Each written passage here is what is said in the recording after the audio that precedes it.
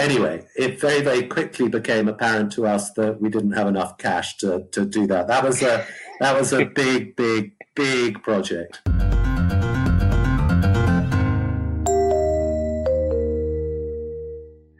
From Swoop, it's Take the Plunge, a podcast about how business owners decided to stop what they were doing and took the plunge to start their own business. We take a look at how they came to that decision and what those first crucial steps were in getting their business up and running. My name is Kieran Burke and I'll be your host for this episode. This morning, we're joined by founder and managing director of Country and Townhouse, Jeremy Isaac. Established 12 years ago, Country and Townhouse has grown substantially as an independent media brand and has attracted a large number of readers across both its online and digital presence, as well as adding editorial supplements such as Schoolhouse, Country and Town Interiors, Great British and Irish Hotels, and Great British Business Brands. You're very welcome this morning, Jeremy. Thank you so much for joining us. How are you today? Very well indeed, and thank you very much indeed for having me on the podcast. It's a pleasure to be here. Well, if you don't mind taking you back maybe 12, 13 years ago, and you could tell us maybe a little bit about what you were doing before Country and Townhouse and why you decided that wasn't the path for you and you decided you wanted to set up your own thing. Yeah, no, thanks, Kieran, very much indeed. I mean, I guess the interesting thing about our story is that it's a very organic one. I had a business called Metropolis Publishing, which I started in 2001, and we built up a stable of 8 local London magazines. So we had a Chelsea magazine, we had a Notting Hill magazine, we had a Battersea magazine, we had an Islington magazine, and they serviced sort of 40 to 50,000 affluent houses in each of those areas. And the business model was to deliver, largely underpinned by estate agency advertising from the Savills and the Stratton Parkers and the Knight Franks and the Hamptons, to reach the top end of their local area with great content. So as well as carrying very high-end property advertising, then the local fashion stores, the local jewelers, the local upmarket food and wine stores would be able to reach through a very targeted local magazine each of those areas. And we built that business up from 2001 to 2006. There's a company called Archant, who are a big, big regional newspaper publisher.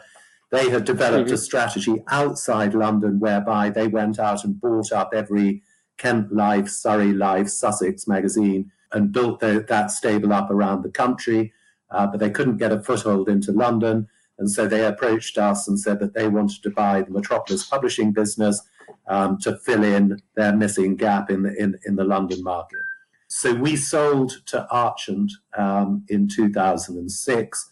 And so Country and Townhouse was very much born out of that acquisition and the plan as to what I would think about doing next. Having gone through that experience with Metropolis Publishing, what did you feel was a bit different that you could get across with Country and Town? So having sold that business, I was obviously thinking about what I could do next. And the most glaringly obvious opportunity that I felt I had was this incredibly close relationship with the high-end real estate market. So this was 2006. It's quite a long time ago. And it really struck me that the dream life for a lot of us, to a greater or lesser extent, was to work hard, play hard in London from Monday to Friday, and then be, whether it was staying at Limewood or staying at the Pig Hotel, or whether it was staying in your lovely country cottage in the Cotswolds or whatever it was, but that this mix of London and country was a lifestyle that everybody aspired to in quite a big way. Obviously, there is a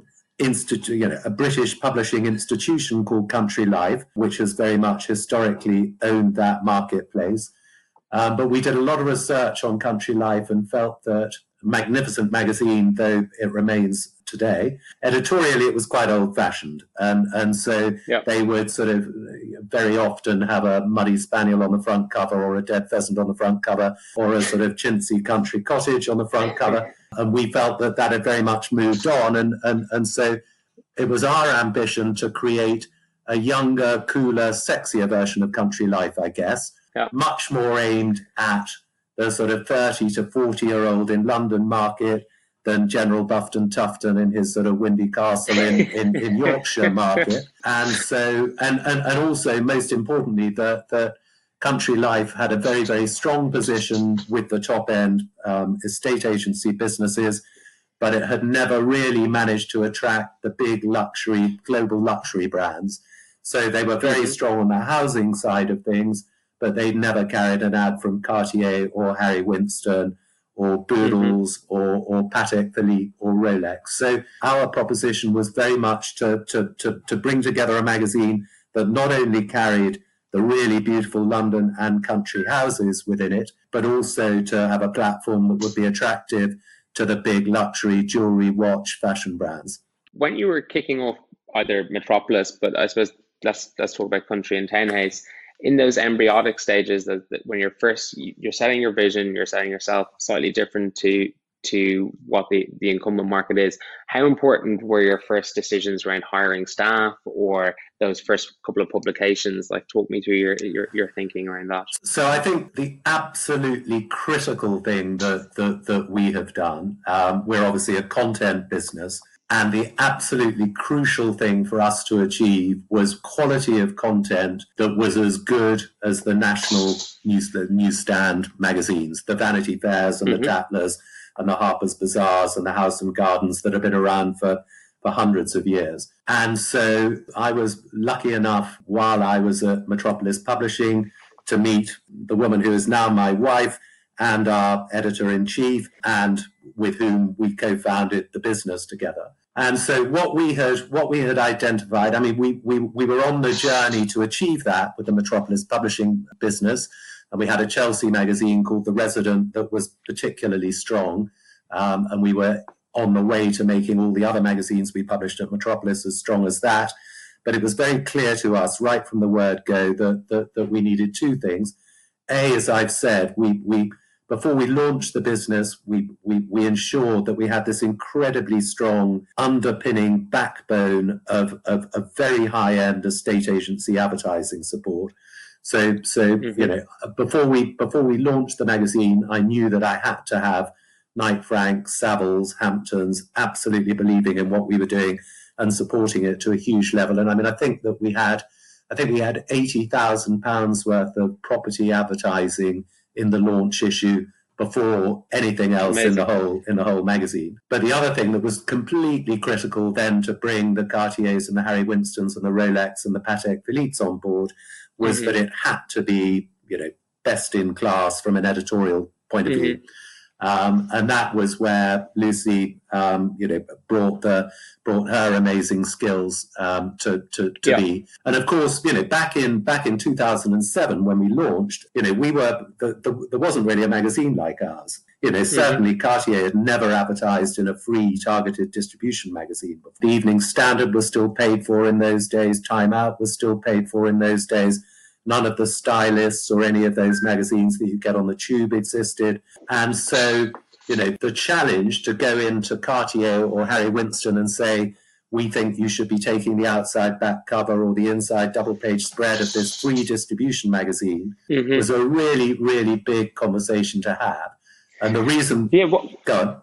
What was the reaction to that at that time? Like you said, there wasn't the likes of a Metro or Evening Standard as a commonplace strategy. So what was people's reaction to say, hey, I'm giving away this for free? Like what were people saying? I mean, it took a lot of convincing, but the convincing came about because of the quality of the content, and therefore they certainly didn't sign up overnight. But 3 or 4 months into seeing, there's, you know, every single page written by somebody who they knew or who they recognized from the national magazines or the national newspapers. Just digging into that, because I think you referred to it quite a few times here. It's quality content, and that definitely is what drives people to your publications.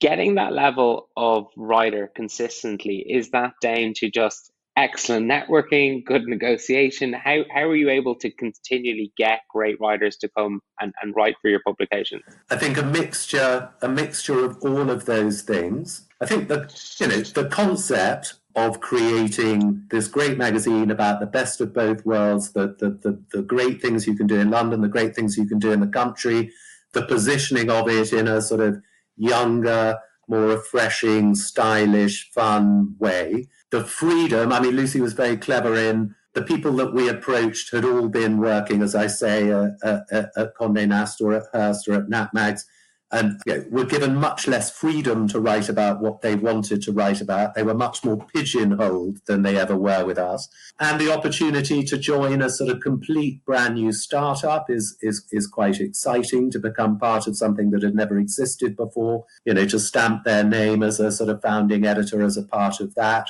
So I think we managed to generate a real excitement around the launch.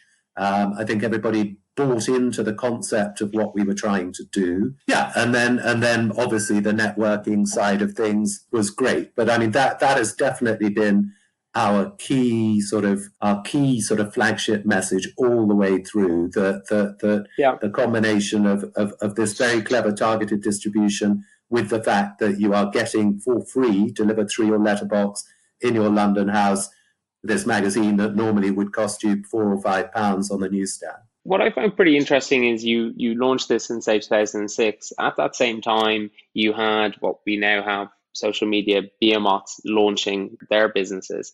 How big an impact did digital and social media start to become on the for your business? And when did you guys start taking it seriously as a channel and start thinking about how to distribute by those channels? That's a very good question. So when we launched, we invested significantly in trying to create an online business at the same time. Mm-hmm. Our vision at the time was that every single house that was advertised in the magazine would also then be online, and that you could then search. You could search not only the house, but you could search the attractive elements of the local areas. The whole schools thing that you referred to in your introduction has been a very big part of our business, and we launched our Schoolhouse magazine concurrently with the Country and Townhouse magazine. So the very first issue of Country and Townhouse in March 2007 was wrapped with our schools guide, because again, this sort of dream lifestyle that we're trying to sort of cover in Country and Townhouse, also incorporates where you send your kids to school and why you might move from London a little bit later when the kids are a bit older to put them into a country school rather than a London school, etc., etc. So our plan was that you could find this beautiful house in Gloucestershire in the magazine. That was then on our website. You could then search the best schools in that area. You could then see where the gastro pubs are. You could see where the nearest beach, all of that sort of thing. Anyway, it very, very quickly became apparent to us that we didn't have enough cash to do that. That was a big project. And at the same time, the right moves and the prime locations were taking off. And so whilst all of the property guys were really happy, obviously, they were paying to be in the Country and Townhouse magazine, but they weren't so keen to be paying prime location and right move and us online. And just the sheer scale of trying to be able to do a sort of luxury country search, as it were, online became too much for us. So and added to that, of course, we launched in March 2007. The business took off like a rocket. But 6 months later, we were in 2008, and so rather than we very quickly had to realise that we were sort of pulling out all the stops not to go under throughout 2008 and 2009.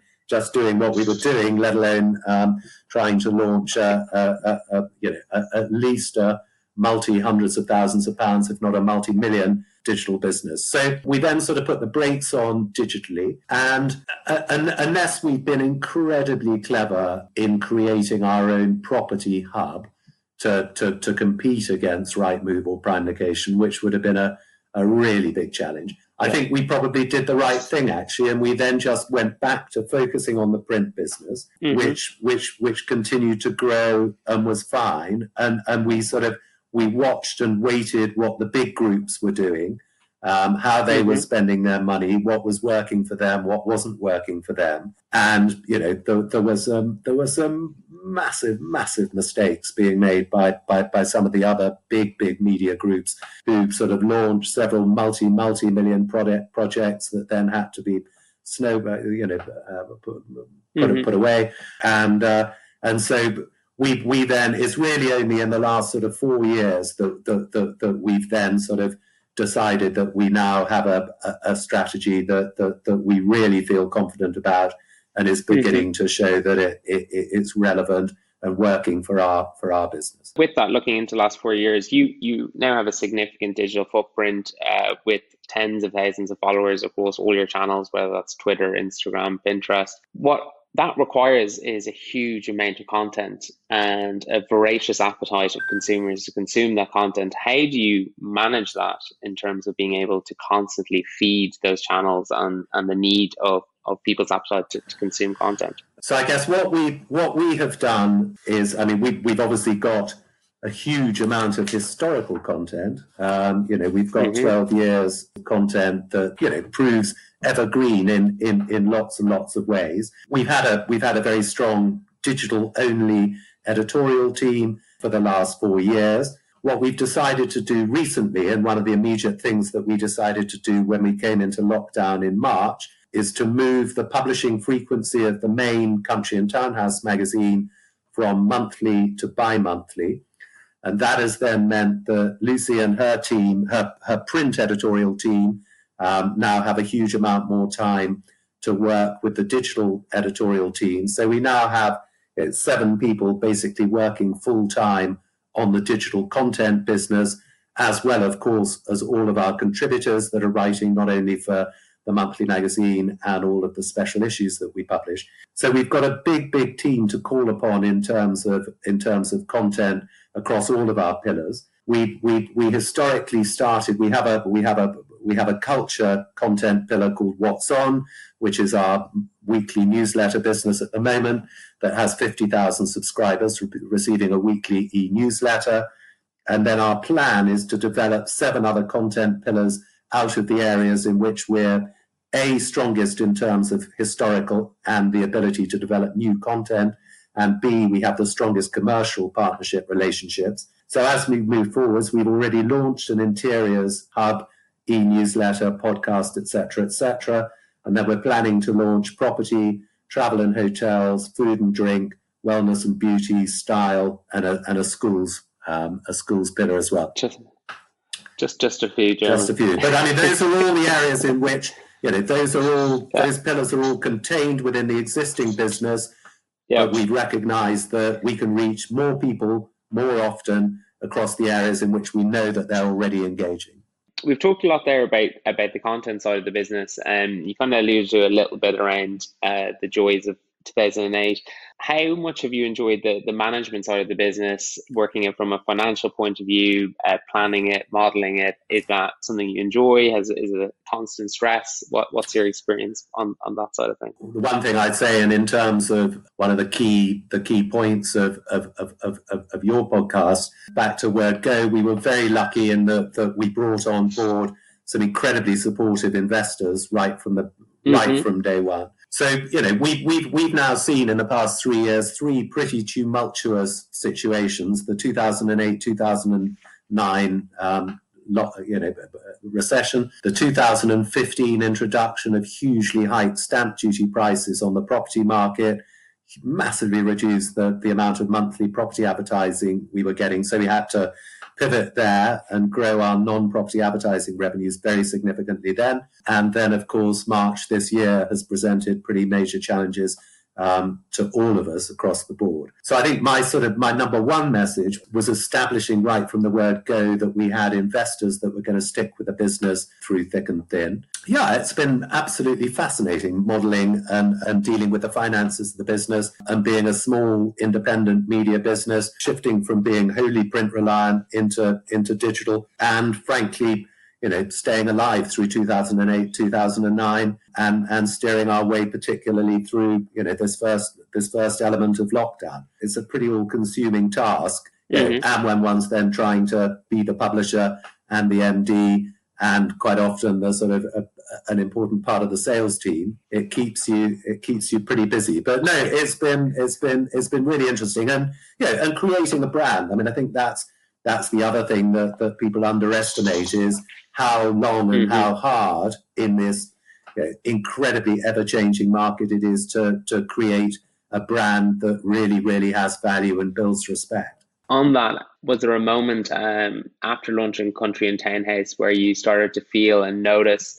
amongst readers or people you would meet that there was strong recognition for the brand? Was there a moment where you're like, oh yeah, this is becoming synonymous with the demographic that I want it to be? Well, I think from a commercial point of view, the first time that Cartier, as I say, who were our sort of dream, sort of goal target advertisers, said, we really like this, we want to have an outside back cover of Country and Townhouse, when we knew that they had never done that before, that was a massive tick to us in the box. And then, it's interesting. I mean, obviously, we're now able to analyze it far more closely. But when you're print only, it's really only anecdotal stories that you hear. But I love the fact that we have a quote from Elizabeth Hurley saying that she loves Country and Townhouse so much because she bought a £5 million house in Herefordshire that she had found in the magazine, or that I've got a testimonial from a jeweler saying that J.K. Rowling came into their jewelry shop in Chelsea and bought a necklace with a copy of Country and Townhouse in her handbag, saying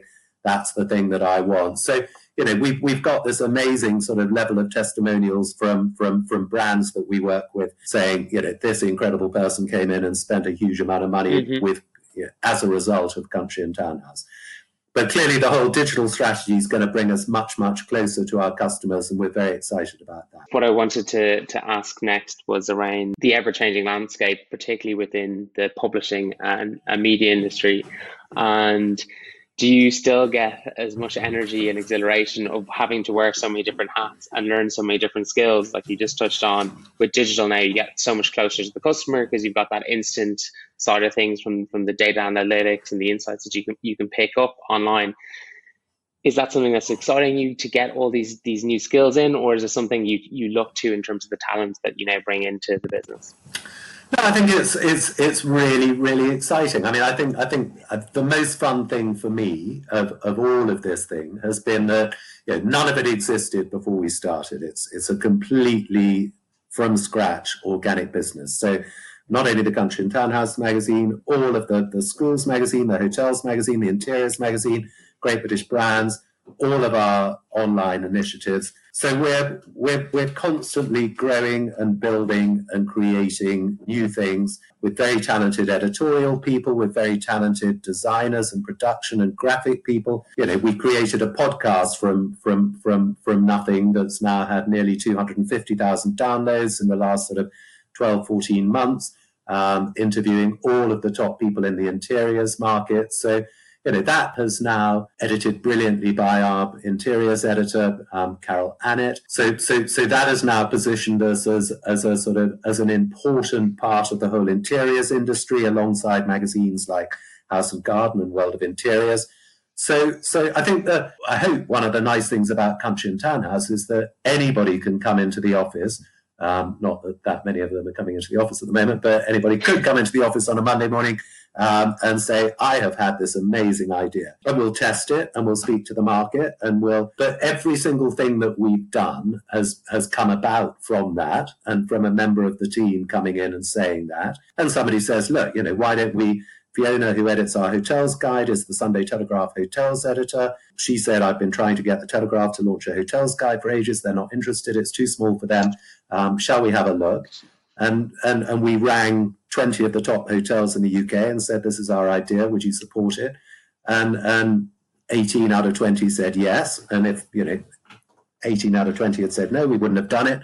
18 out of 20 said yes. So we launched it. And we're able to move really, really quickly without loads of red tape and without loads of again, that's why I'm excited about this digital opportunity that we've got, because we've got the content, we've got the client relationships, we've built the platform. We can see already how quickly our interiors e-newsletter is growing. And so this concept of being able to say, well, you can either reach the whole Country and Townhouse audience, which currently has 2.5 million monthly page views, or if you're Farrow and Ball or you're Colfax and Fowler or you're Neptune, you can just reach the 30, 40,000 people that are just engaged in our interiors content, or just engaged in our travel content, or just engaged in our style content. So it's delivering this very targeted, engaged, affluent audience to each of our sort of commercial brand partners. I think something that comes really clearly when you're talking about your business and past business is your understanding of who the core customer is and who your audience is you're talking to. How important do you think that knowledge is when going about setting up a business, and how crucial has it been for you guys to really know who your customer is? Very, very important. But again, I think we've been lucky to that extent in that it was very much an organic progression from the Metropolis publishing business into this, in that we already had a reputation and a knowledge about how to reach them. It becomes harder in the digital space because the print business has a very marked out audience.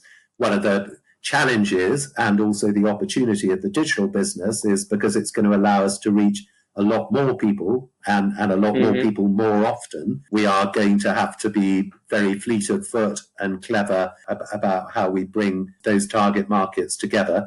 And that's something we're working on constantly. One of the upsides of Country and Townhouse is that it has a little bit of everything in it. It has beautiful houses, beautiful interiors, a bit of fashion, a bit of watches, a bit of food, a bit of wine. Yeah, it's a genuine lifestyle magazine. But of course, because there's nothing really to hate in there, you have to be quite careful about then making sure you're really going to people that like it. And it's also sometimes quite hard to define. I know 25-year-olds who really love it, but my mum, who's just 80, reads it from cover to cover too. So there is probably only because she's my mum, but we're going to have to be better at targeting and marketing to those audiences as we move forwards, and identifying the online audience is going to be harder than identifying the print audience, I suppose is my point. In that vein of ever changing, ever adapting, you touched on that you have an openness within the team. If they have ideas, that they're free to share it and to test it out. Has that been a kind of an important strategy for you guys as you've changed as a business to take ideas from within your team and to test that within the market?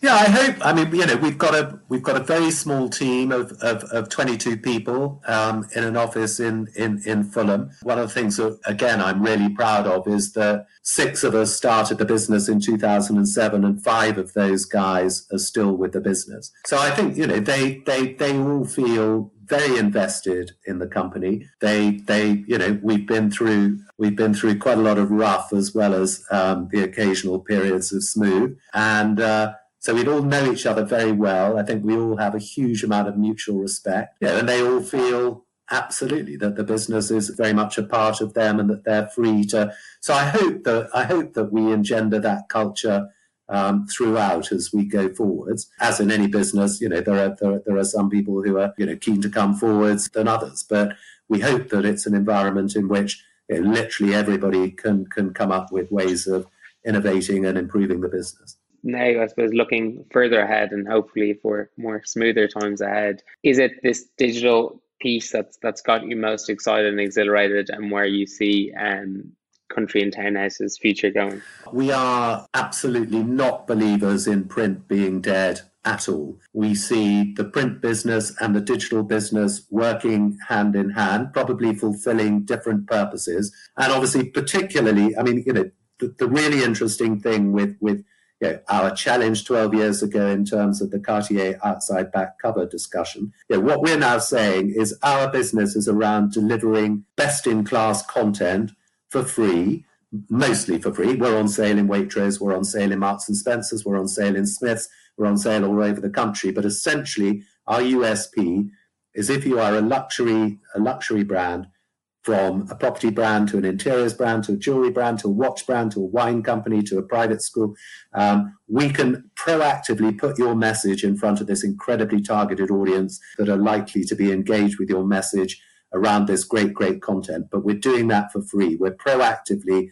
putting your message into Chelsea, Notting Hill, Holland Park, Kensington, Belgravia, Knightsbridge. And so, we don't have the challenge so if I can deliver that to 1 million people rather than 500,000 people, which we're currently doing every month at the moment, or 5 million people, then that's great. We don't have the challenge of worrying about losing subscriptions or newsstand sales. So our print business and our digital business are not clashing. There's no clash at all between those two businesses. They can work hand in hand. And I think that there will, I think there will probably always be a demand for a beautiful glossy magazine with an amazing branding outside back cover, reaching a very large number of the right people. But I think the digital business allows you to do much more immediate, much more clever, much more engaged, immediately sort of day-to-day conversations with people that you clearly can't do with a monthly magazine. And so I very much see them both working hand in hand. We see the print business growing, but we see the digital business growing much, much more quickly. Well, Jeremy, thank you so much for coming on and sharing your story with us on Take the Plunge. It's been absolutely fascinating and a real joy just to hear the passion you have for the brand, for the business, and the excitement you have both for the publication and all the digital channels that are coming with it. Thanks so much for sharing the story and coming on today. It's been brilliant having you. No. Well, thank you very much indeed for having me on, and it's been a pleasure chatting to you too. Thank you very much indeed.